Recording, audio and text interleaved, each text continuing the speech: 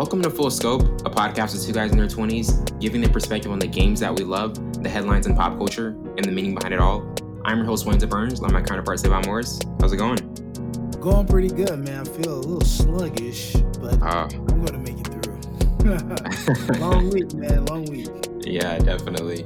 To start off in the first half, we're going to have a few NBA topics, NFL, and also a couple of album reviews. And in the second half, we're going to have a review of Seven. But to start off with the breaking news of Klay Thompson's season-ending injury and what this means for him in the Warriors' future.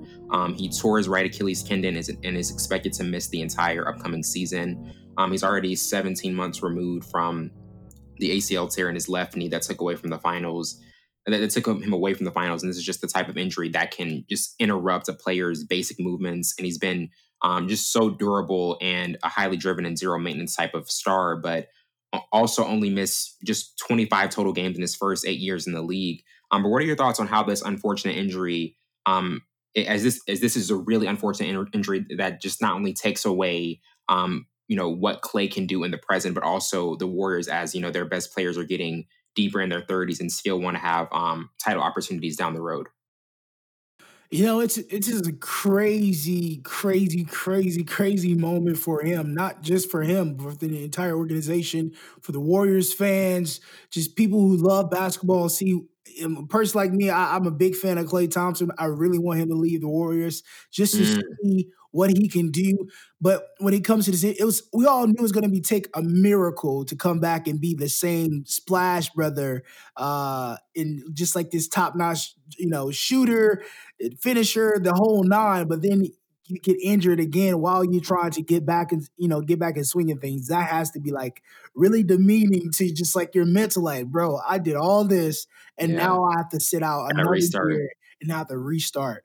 So it's kind of like, man, is it worth it? But I think he's one of those players that's going to look at it like, well, I have no other choice. I want to play. I have so many years left under my tenure, but I don't want him to be like a Brandon Roy or Derrick Rose or just keep happening. Yeah, it keeps happening, and you can't get over that hump of injuries. So we see Steph Curry have a couple injuries in his career. He's come back, and I think the same thing will happen with Klay Thompson. But he has to be patient. Got to wait a whole nother year. He can be the same shooter, but not the same defender, probably, because I think that's the two-way ability is the thing that's going to probably be taken away from him. And I mean, when you look at what the Warriors have, they can still be a playoff team, but they're not going to be the same contender. Because I think with Klay, if Klay had been healthy, they would have been there at the top, three units. Like before this injury happened, like what were kind of your expectations for what the Warriors could have been this season? Top 5 in the West for sure. Top 5 in the West. I like Denver, how Denver looked in the bubble. Clippers made some moves, lost some guys. Lakers had made some moves in the free agents. A lot of moves. So I was just like, I mean, they have Andrew Wiggins. Klay was going to come back. Steph, and some other plethora of guys. Kelly Oubre now Klay Thompson is out, one of the best guys on the team. Now it's kind of like, Andrew Wiggins is in a decline. I'm still on the fence about him. But it's going to be interesting. I don't know. I still think they're top 7. Yeah, for sure. Top 5, I'm not sure. But I'm willing. I want to see what Steph Curry can do. Yeah, I'm really intrigued. I'm really intrigued to see what he does without the sustaining help that he's usually had. Right, and they couldn't close it out with the Raptors without Klay Thompson, so that plays a factor as well. Yeah, definitely. Now transitioning to CP3 heading to the Suns and just how this can benefit Phoenix and Devin Booker.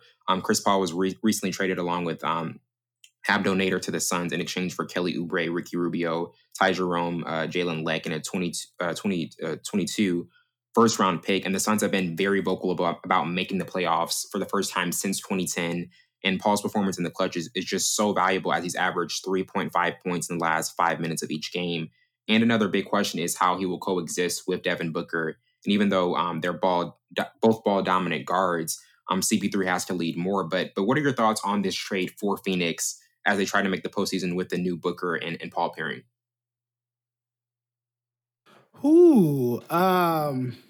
See, that's tough. I think they're still gonna be trash. Ooh. I don't know, man. I mean, I love Devin Booker. I love CP3. Well, I don't love CP3. I like CP3. And the only reason why I say that because of what Wellington Had said to when he went convince to the you. Had to Rockets. convince Yeah, you. you had to convince me. I thought he was, and then what he did with OKC, man, with those younger guys and That was teaching them impressive. to turn them around, it was very impressive. And it just makes you think of what happened with Houston. Who was the real problem in Houston? Knock, knock, knock. James Harden, everybody. If you didn't know, now you know. So it just goes. So I feel like him going in there, I think he's the guy, even though both are ball dominant, I think those guys can coexist together. I think Devin Booker will become a more superior shooter Mm, because now, like when he's without CP3 or anybody like Rubio, those guys, um, he had to be everything. right. And we talked about this a couple of times, like what the role of Michael Jordan. They wanted him to be the shooter, wanted to be the enforcer. They didn't need him to be anything else. Exactly. They didn't. That's his role. So now the CP3's there. Possibly he could just really focus on being the shooter, the guy who gets buckets. And CP3 is going to handle everything else because he's a great facilitator, great leader, all the above. That's what Devin But Booker has always wanted to do. Devin Booker has always wanted to just get buckets and somebody else just kind of like be able to still right facilitate and lead the charge. now you have a guy. Well, I think he's 35. Yeah, 35. CP3's 35. Yeah.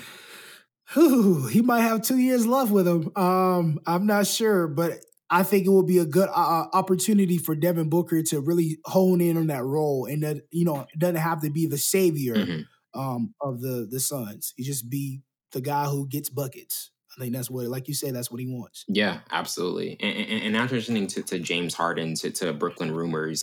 There have been growing. Oh gosh. I'm already assuming you don't like this possible this new super team forming in Brooklyn. Oh gosh.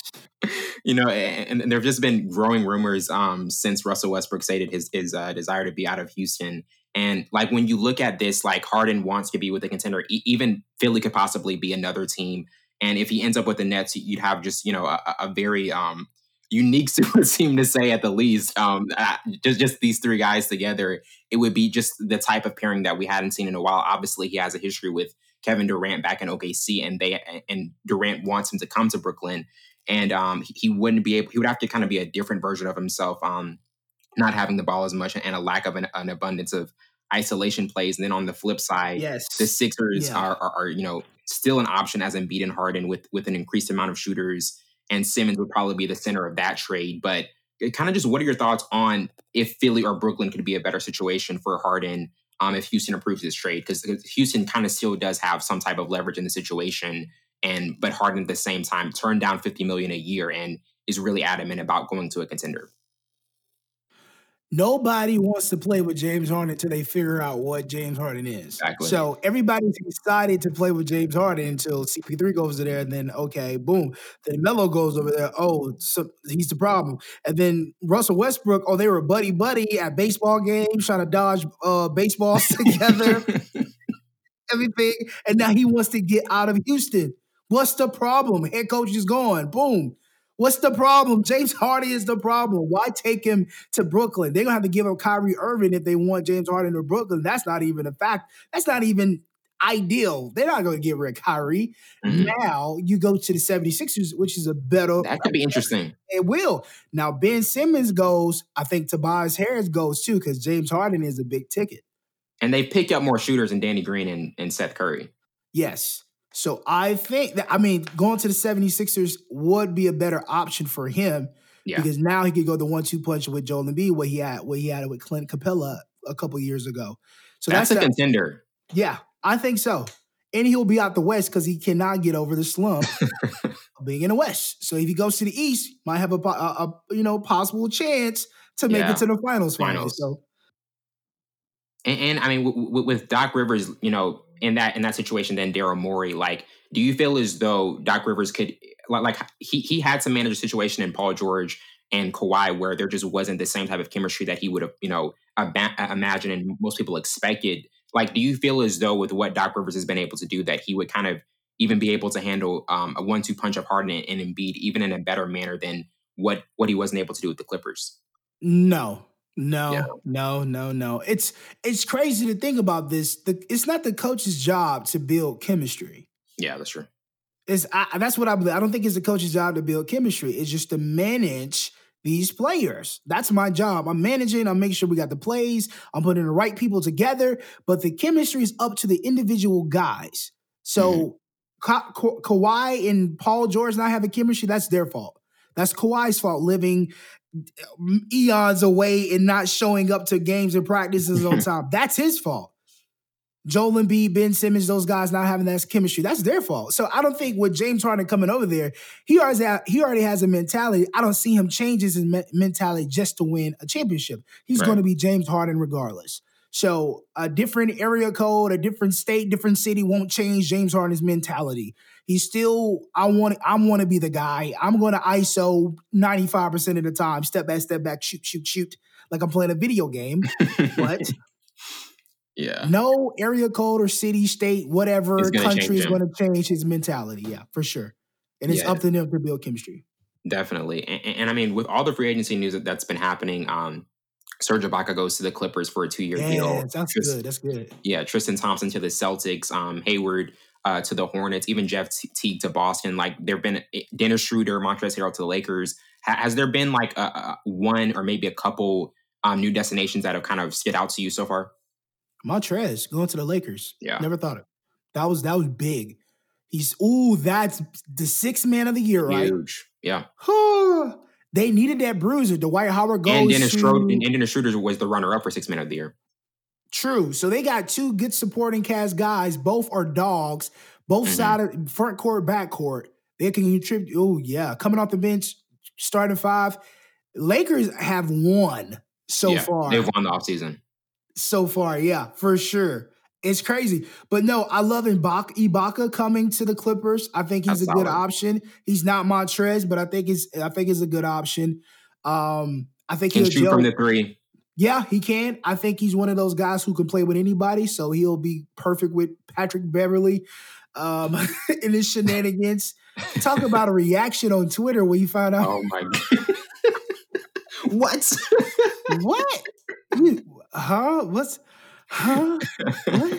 But I like that. I like the direction they're going. I wonder what. And even Kawhi has said he still wants another guard. So I'm wondering if they're. I still feel as though they're going to make at least one more move, because the decision making in the late games for against Denver it wasn't there substantial. Obviously, Patrick Beverly is going to be a great defender, but I think they even need one that can even be like more of a scorer as well.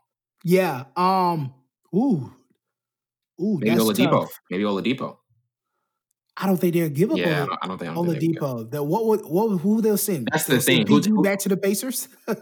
that would be cool. That would be cold blooded. No, I'm not gonna do it. He might retire. He might retire if he does that. The one player they were going after before was Chris Paul as a guard, and that's the only other guard I felt as though would probably work with just the decision making and facilitating. But even then, still, like, they're just, you have to think about what you're going to give up. Put Lou Wills at the point. No. That's not a good. No, that's not a good idea. He's not a point guard. Malcolm Brogdon. Is he still with? He's still with the Pacers. Nuggets? Oh, he's with the Pacers. Yeah, but he went to the Nuggets. He may have. I don't know. I thought when he was with. Because I know last year he was Milwaukee. with the Pacers. He might be with the. He was with the Pacers from Milwaukee. So he probably still with the Pacers. I always thought he was with the Nuggets for some reason. Possibly, bro. I don't know. That's tough. Yeah. That goes with PG and Kawhi. And we're starting to see a bit of Kawhi's Westcom. Like, he's not the mild-mannered He's vocal. When he wants something, he's going to talk. The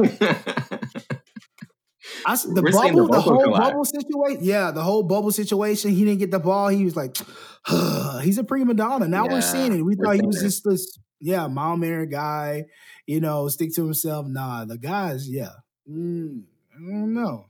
Yeah. See what the Spurs were talking about.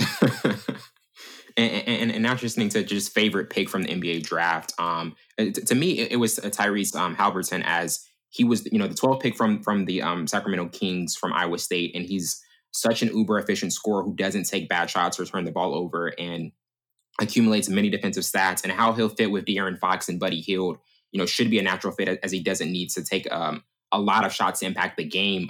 But to you, kind of like, what was your favorite pick from this draft?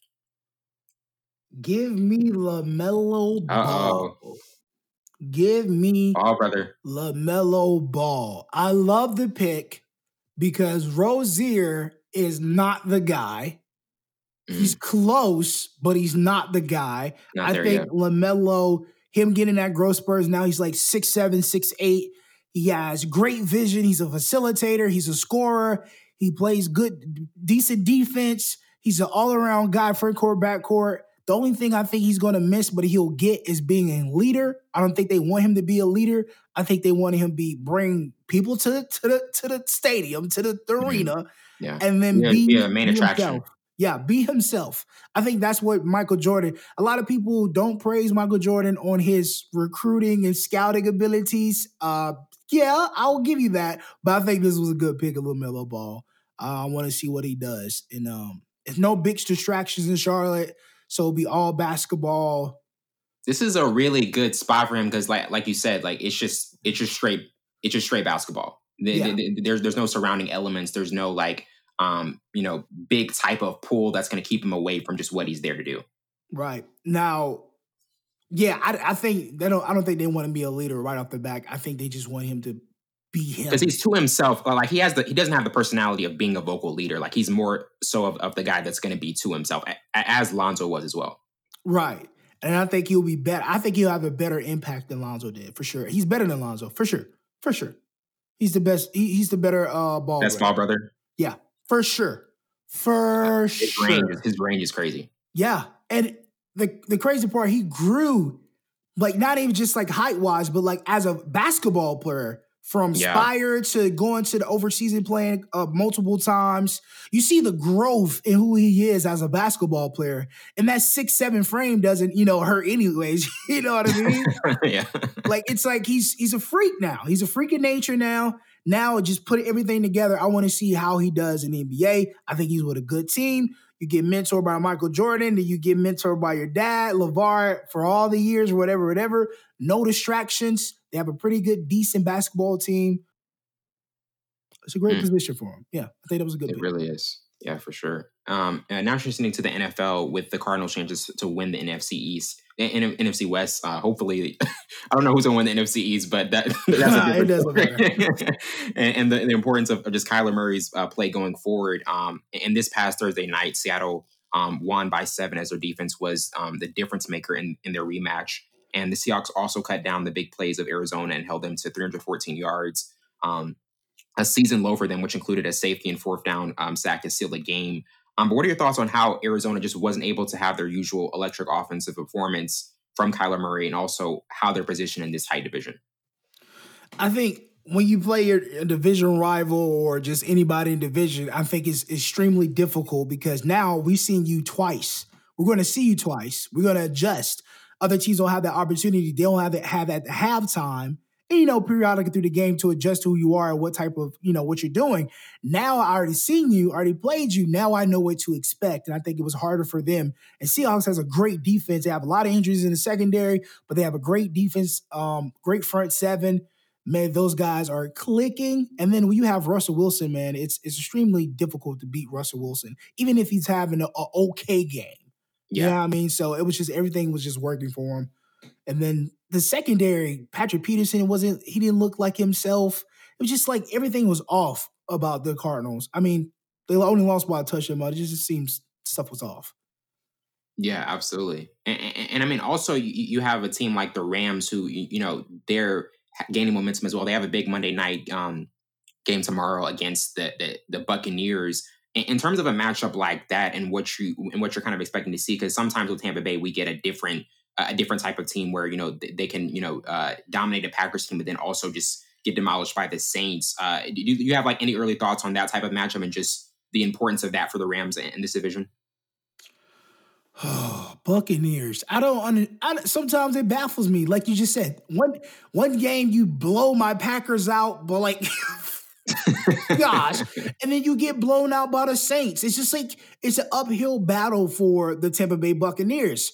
one day Mike Evans is fully healthy, and then the other thing he's battling a leg injury. It's like it's so many moving factors with the Buccaneers. For the Rams' purposes, they need this win. They have to be perfect because this is the first time in a long time the NFC West has been really, really good.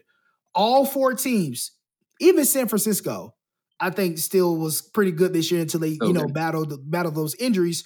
But now you have Seattle 7-3, Rams right behind them. Arizona kind of pulled back because they lost to the Seahawks. The Seahawks. So it's just like everybody has to be perfect. If you're not perfect, you're not going to make the playoff picture. As simple as that. And I'm still not a fan of Jared Goff. I think he's a folly.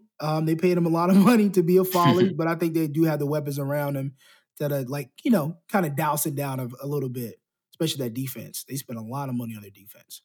Yeah, absolutely. And now transitioning to the Ravens setbacks and kind of when this will become a major concern.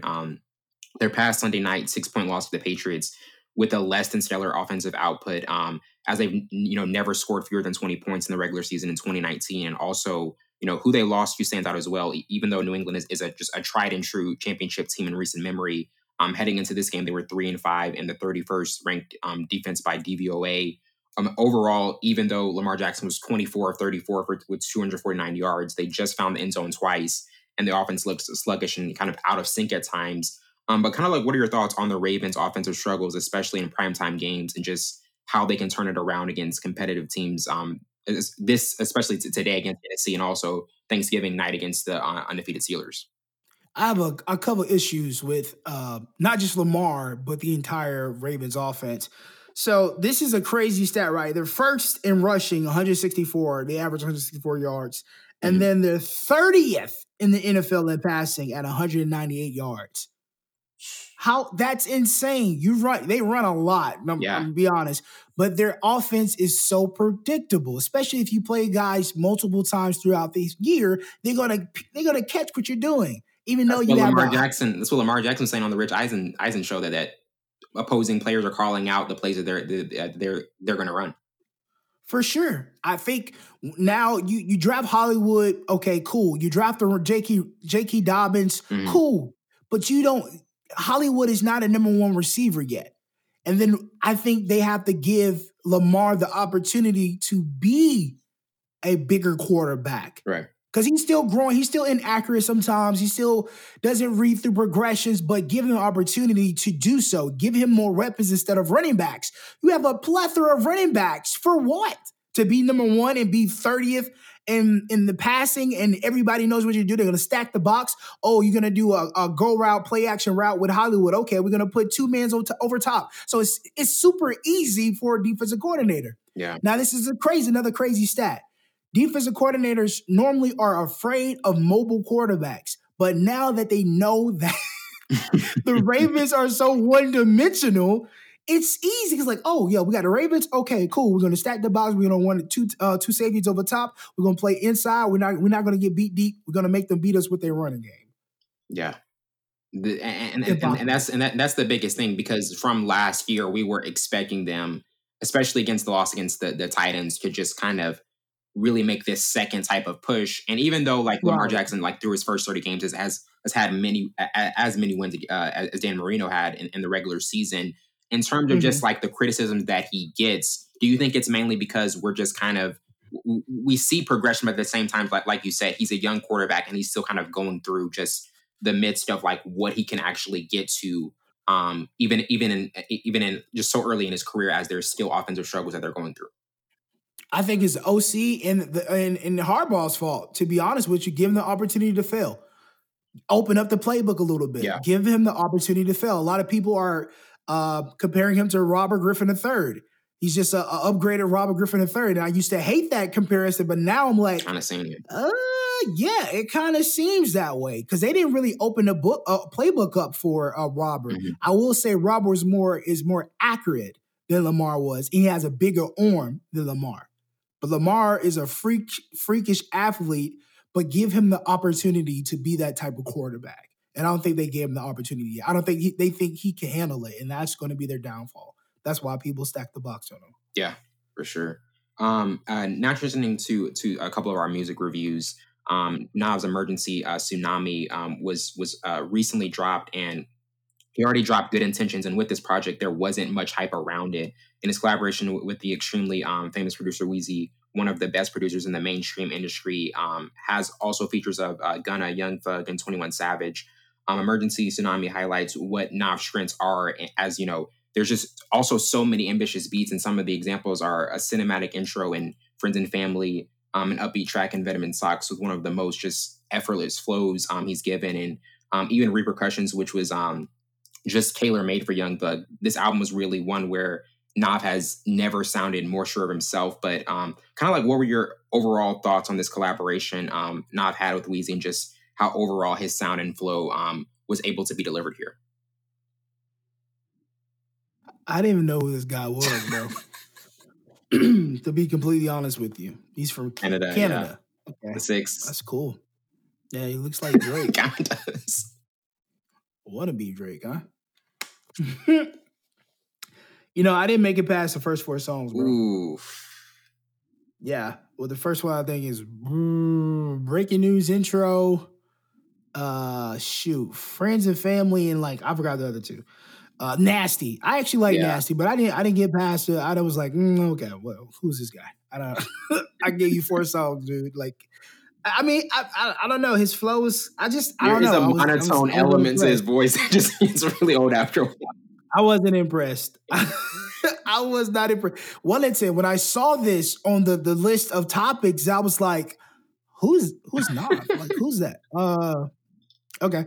Let's go find him. Let's listen to his music. And then I was like, Wellington? And I'm thinking in my head like, okay, Wellington, we're just doing anything these days. Huh? No, I'm joking, bro. I'm joking. But no, I'm serious.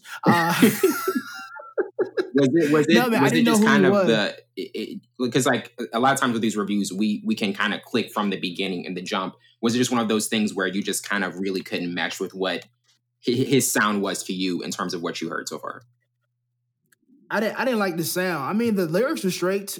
Like for this one, to riches from rags, just believing myself. Somehow I made it out the block. Whoa, I hit the road. Spend 20 clip minimum every time I want to shop. Actually, that's trash. Yeah, it's kind of a trash line. Yeah, my mom might just do another pair of some shit I already got. Well, okay, yeah, no, I see why I didn't make it past the first song. Yeah, I literally try to give him like praise. I'm more like, I went to Genius to look at his lyrics, like so I could really like see his lyrics. I was like, praise, man. I'm using praise. Nah, I can't do it. And when he was like, oh yeah, that was not a good one. Even looking back at it, listening to that, I was just like, yeah, it's kind of trash. I thought the production was to me, like, even me and Maurice were talking about, the production to me really stood out for this one. That it wasn't so much Nav. I think the production was what really carried this project, because Nav to me isn't like an artist I listen to, much of. But I think Weezy's production on this was pretty solid, which made this an okay project. Not obviously, not a great project. Weezy out of here, yeah. I like saying that. No, Weezy a great producer, bro. Like he's top-notch producer, and I love his call. Like he's like Weezy out of here. That's hard, bro. That is really hard. The best thing, and I mean, like even for that, like, is there certain points where, as you said, like, because this project wasn't one that you liked as much, is there just certain points where even a producer like him and what he was able to do just wasn't even kind of even able to even carry a project to even kind of like being a listenable one you can go back to? Right. I think so. To go off that, which is the question you just posed, I think there's a lot of people going back and forth. Like, do you prefer production over bars?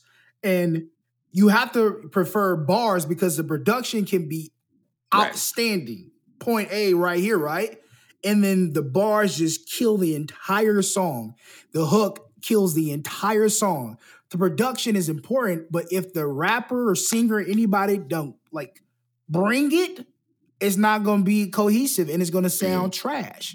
It's going to be a good bop, a good beat. And then be like, well, I didn't really like that because he wasn't talking about anything. His flow was trash. Like, okay, whatever. So I think even with the production, like Nav had to come with it because Weezy Outta Here is a great producer. So if I'm trying to get a great producer to produce my album, I got to put something out there that's worth listening to it over and over. And this isn't it. And you can tell his highest stream song was like 52 with Little Baby because it was Little Baby on the track. So, yeah. So everything else was like, yeah, for sure. And now transitioning to our last album review, Ty Dolla $ign's featuring a Ty Dolla $ign review, and just kind of like the overall thoughts on this project with multiple features being a longer one. This was released this past October, and he tries to place his mastery over 25 songs. Has a wide-ranging list of guests, and he's more of a conductor compared to a curator in this one. And the songs are all intentionally placed together in terms of the A-list guests that are on them, like Jhené Aiko, Kehlani, Roddy Ricch, and Post Malone. But you've got songs like Track 6 and featured with Thundercat, Anderson .Paak, and Kanye. This feature included just an amazing ricketing bass. Also Double R with Lil Durk having a post-drum pattern. And then finally Universe with Kehlani, where her harmonies are just, always an amazing compliment to any track. But kind of like, what were your thoughts on this longer project, where we all know he's one of the best features any artist can have? And also just kind of what particular feature clicked the most to you in this one? So I really love the concept of his album, like featuring Ty Dolla $ign, because everybody was like, you better on a feature. You're like, regular music is not that good. And this album really showed that he's not a good standout artist without being on a feature. Like his features were like really dope, but it's just like wasn't music like stuck. It wasn't like something that like attached itself to my eardrums. Like, yo, and it whispered, you have to listen to this over and over and over and over. It wasn't that, bro. I love him having Nicki. Nicki came out of came out of retirement, whatever you want to call it. I like the Big Sean feature. Roddy Ricch and Mustard feature was like... I thought the Jhené Aiko feature was dope. The other songs...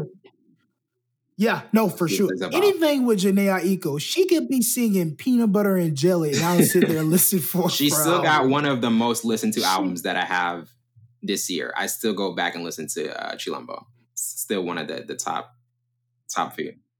Chilombo was fire. Talking about she has progressed. Get out of here, Joe Budden. Crazy. I know, but what surprised me? Oh, go ahead. I will give Joe this credit. Joe, I listened to his podcast. He said that Views, when he goes back and listens to it, it was an amazing project. He judged it too quickly. Judge it too quickly. Have to give it time. Yes. And he said he thinks Certified Lover Boy is going to be amazing. So Joe has turned the corner. He's not the same critic that he once was. But you know what's crazy about that though? That's what Drake said. Drake said, "My music is going to take time. Like it's like." Stand the test of time, like you'll go back and like, yo, this actually was a dope album. Yes. Views was a dope. He gave us so much. People just wanted to find a bad project with him, and you can't find one. That was the one they wanted to nitpick. You can't. You might can get away with Scorpions, like Scorpion wasn't as. It was certain songs that were just like, whatever. He just put these on here, but everything else, even the last project, like the Throwaway project, that went double platinum. It went double platinum. January is coming, y'all. January is coming. Be patient. Yes. And he's dropping something on the 18th. A Nike collaboration and probably a second single. I think so. I hope so. And then I think he tore his ACL again. Yes. Did you see the pictures? Like he's in the bed. My head high with two like, no. Yeah, that's gonna be a bar. Did you tear your ACL again? Like, what's going on, man? Like, did you in your own personalized gym, bro? I'm just like Savon. Would you if you had a personalized gym? Would you after the first time? Would you be like, I'm just not gonna play anymore? I'm just not gonna play. I'm just gonna watch y'all play. He has to go back. No, he has to go back, bro. He has to go back. He paid for it. Like, I'm not gonna not use something I didn't pay for. I hope it wasn't as funny as his first ACL tear where he like tripped over the speaker and then Lil Wayne started laughing at. He's like, this man can't catch a break. He really tore his ACL on stage. It doesn't get talked about enough. Gets talked about. We overshadow it. He literally tore his ACL. Man. Oh my gosh, on a speaker. Yeah. But just in terms of this project and just the features, like as you were saying, you feel as though kind of like there were some that were maybe more relevant than others, and then other ones that just were still standouts? Yeah, I like Lift Me Up. By Yourself That was was really dope. dope. I like how you brought Music Soul Child. That was really dope. I mean, they were dope features, but they weren't songs that literally I will like put on repeat over and over. I don't think I ever did that with Ty Dolla $ign's music. He's like really good He's with meant to be a features. feature. He's meant to be a feature artist. Featuring Ty Dolla $ign. He should have had a song featuring Ty Dolla $ign, Ty Dolla $ign, featuring Ty Dolla $ign. And then had somebody else on that song. Like, I don't know what it is. He shouldn't have even been the standout in that song. Just like, hey, this is going to be her song. I'm just going to be featured on my own album. This, like, it wasn't nothing like, okay, it was a good 30,000 songs, but I mean, it wasn't like one of those albums you just play over and over. It was okay. And I just think longer projects just still don't work. I think 16, 17 is just a better number, especially in today's age. I don't think people have the just kind of the stamina to listen to that type of project. It has to be fire for somebody to do that. Yeah. It literally has to be from beginning to end. Yeah. Absolutely. Well, we're going to take a quick break and we'll be right back with our 7 review.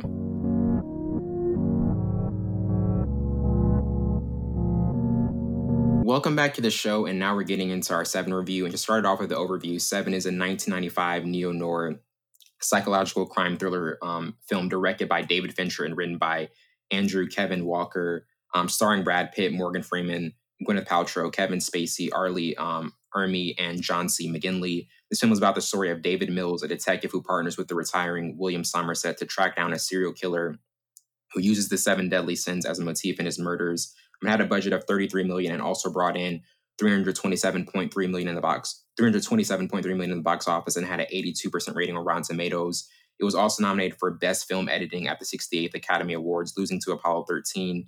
But kind of like, what were your initial thoughts of the film as it had a dark style, brutality, and theme with such a haunting finale? Because like sometimes with films, like when they are darker and you don't have, it's not the traditional type of film. Just kind of like, what are your thoughts on just a film that is darker and doesn't have like the traditional ending that most films do? Well, until you know why I'm laughing. I know where you're laughing. Okay, all right. Disclaimer, ladies and gents, because I'm a bad co-host. I've never watched this film, so we're gonna wing it. So by looking at the trailer, it looks really good. Looks really good, man. It looks no. Gosh, man, I really cannot wing this. Okay, so just to start it, Wellington, I'm drowning. Save me. I mean, it just like, let's take it from this perspective. Brad Pitt in his younger years with an older actor like Morgan Freeman, in terms of just like, I mean, obviously you haven't seen it, but when you have a younger star paired up with that, like, what are just kind of your initial expectations of a film that's going to be like in that type of manner? I think when you have an older actor and a younger actor, that's like, Morgan Freeman was already solidified. Brad Pitt was getting into that era of being solidified. Yeah. Most actors try to do too much to make up the gap for resume or just like talent wise. But I don't think from the trailer and like other little snippet videos I just watched while you were talking on YouTube, it seems like everything, like it gelled well, that Brad Pitt wasn't trying to do too much and he really indulge in the character.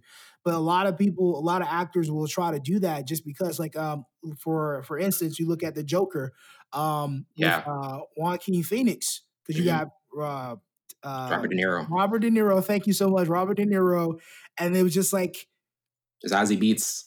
Not Zazie. I'm joking. I know how much you mentioned Zazie. Zazie Beetz, that's so funny. I just like, my brain was like, yeah, okay, yeah.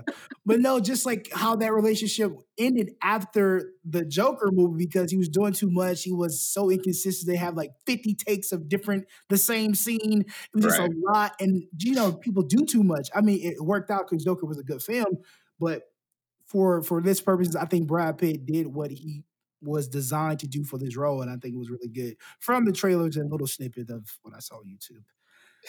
Transparency. But transitioning to our first topic, from 1 to 4 stars, what would you give it? To me, I would give it 4, as this was such a sophisticated thriller, and the open-ended version of grisly imagery with a psychological fabrication, just excellently executed. But in terms of like what your expectations be from what you saw, I mean, from the trailers that you saw, like what would you think? Before you see this, hopefully you see this one day. Hopefully next week you watch it and you can tell us what your thoughts are afterwards. But what would kind of your expectations be for like what this film would be from 1 to 4 stars? Obviously, with not even seeing it. It has to be 4 stars. Yeah, it has to be 4 stars because it has some heavy hitters in it. Brad Pitt, Morgan Freeman, Kevin Spacey. Kevin Spacey, Gwen Petrol, all like the list goes on. But my biggest concern is, what did Rotten Tomato give it? 82%. That's blasphemy. It's not a 4 stars. It's 2 stars because Rotten. Every time Rotten Tomatoes gives throw it out the window. Throw the ratings out the window. But no, I'll from the trailer and from the snippets I've got from the other videos and just the cast alone, it looks like a great film. It's a fantastic cast. Morgan Freeman hair is not completely all gray yet. He still has some black in there, and just like a mixture. Still fighting for that black. Fighting for the pigment not to change, but. But transitioning to favorite character, for me, it was Detective William Somerset, played by Morgan Freeman. Even though he's the main protagonist of this film and an aging, cynical man, he still has this solidified ideology of the fact that crime is natural and there's temporary good. Who would you estimate to be your favorite character, looking at the cast and what you saw so far? I love that, Wellington. Who do you estimate? Yeah, who would you estimate, man? Come on. Because I didn't see I'm having to swing it. Hey, you're owning like Blue Bonnet, bro. Like, you really own it. You're a trooper. But I anticipate Brad Pitt, who's his Mills, being Young my Pitt. favorite. Yeah. Just off of oh, no. Wellington, I have seen this bits and pieces. What's in the box? What's in the box? What's in the box? And that's so funny. I saw that on what's the 6-second thing that used to Vine? It was a bunch of Vines from it. So I have seen bits and pieces of this movie. What's in the box? What's in the box? The one of the most iconic lines to an ending film. I mean, if you didn't know Seven, like that's a scene that's been showed just so many times, even in snippets. But transitioning to most memorable scenes. First, I had the sloth victim, where Detective Mills and Somerset discover an emaciated shut-in, the victim of prolonged torture. Also, apathy, where Somerset bemoans the apathy of the world. John Doe surrenders, where John Doe strolls into the police station to turn himself into Mills and Somerset. Setting the example, John Doe explains himself to Mills and Somerset about his criminal motivations. And finally, vengeance and wrath, where over Somerset's objections, Mills kills John Doe for murdering his wife. I mean, obviously, we're talking about the last scene with what's in the box. That obviously stands out to you. Of any ones of the ones that I mentioned, and even the what's in the box scene, which one do you think will kind of be the one that would like stand out to you? If like, I know it's at the end of the movie, but what's in the box really like, it's funny without being funny. It's like, what's in the box? What's in the box? Like, he's really upset. Like, yo, what's in the box? You got to tell me what's in the box. Yeah, you got to know. But I mean, since I feel so bad, Wellington, right now. I think that's the best scene. It's gotta be. It's to me, even looking through even all the scenes I mentioned, that's the best scene, because there's the climax of it and the finality of it, and him not knowing what actually happened, and Somerset telling him to just not to be cautious and not give in to what Spacey wanted for the end result, which was just an amazing type of scene. Transitioning to most memorable quotes, I have "You're no Messiah" from David Mills. Anytime, anyone who spends a significant amount of time with me finds me disagreeable, from William Somerset. The world is a fine place and worth fighting for. I agree with the second part, from Somerset. It's more comfortable for you to label me as insane, from John Doe. What's in the box, David Mills. It's impressive to see a man feeding off his emotions, from Somerset. The world is a fine place and worth fighting for. I agree with the second part, from Somerset. Ending the film was a really interesting line to me, because he knew, he could see just the depravity and what was going on. He didn't want to even stay in the profession that he was in, but he felt as though like I still have to fight for what's good in society. From those quotes, kind of which one stands out to you the most? So it's two. What's in the box? Of course, I'm just gonna skip that. But it's also a line that he said, "You're no messiah. You're Mm-hmm. a movie of the week. You're an effing t-shirt at best." Mm, That you know how crazy. that's some cojones to tell him you're not a messiah. You're you're the week. You're a t-shirt at best. Yikes! That's Went cold in. blooded. That's cold blooded right there. Yeah. And I mean, all these just with the quotes that were the quotes that were mentioned. There's just so much in terms of just depicting and trying to get at the heart of what's wrong in society. And I feel as though even a line like that where there's just a cold bloodedness to it. There's so much of that element in this type of film. But transitioning to what did you like the most about the storyline? How the element of redemption is mixed in. As Somerset falls into a certain apathy and doesn't even want to stay in the profession he's in at the beginning of the film, but at the end realizes it's worth living in and fighting for, and that this is existence is the only one he can experience.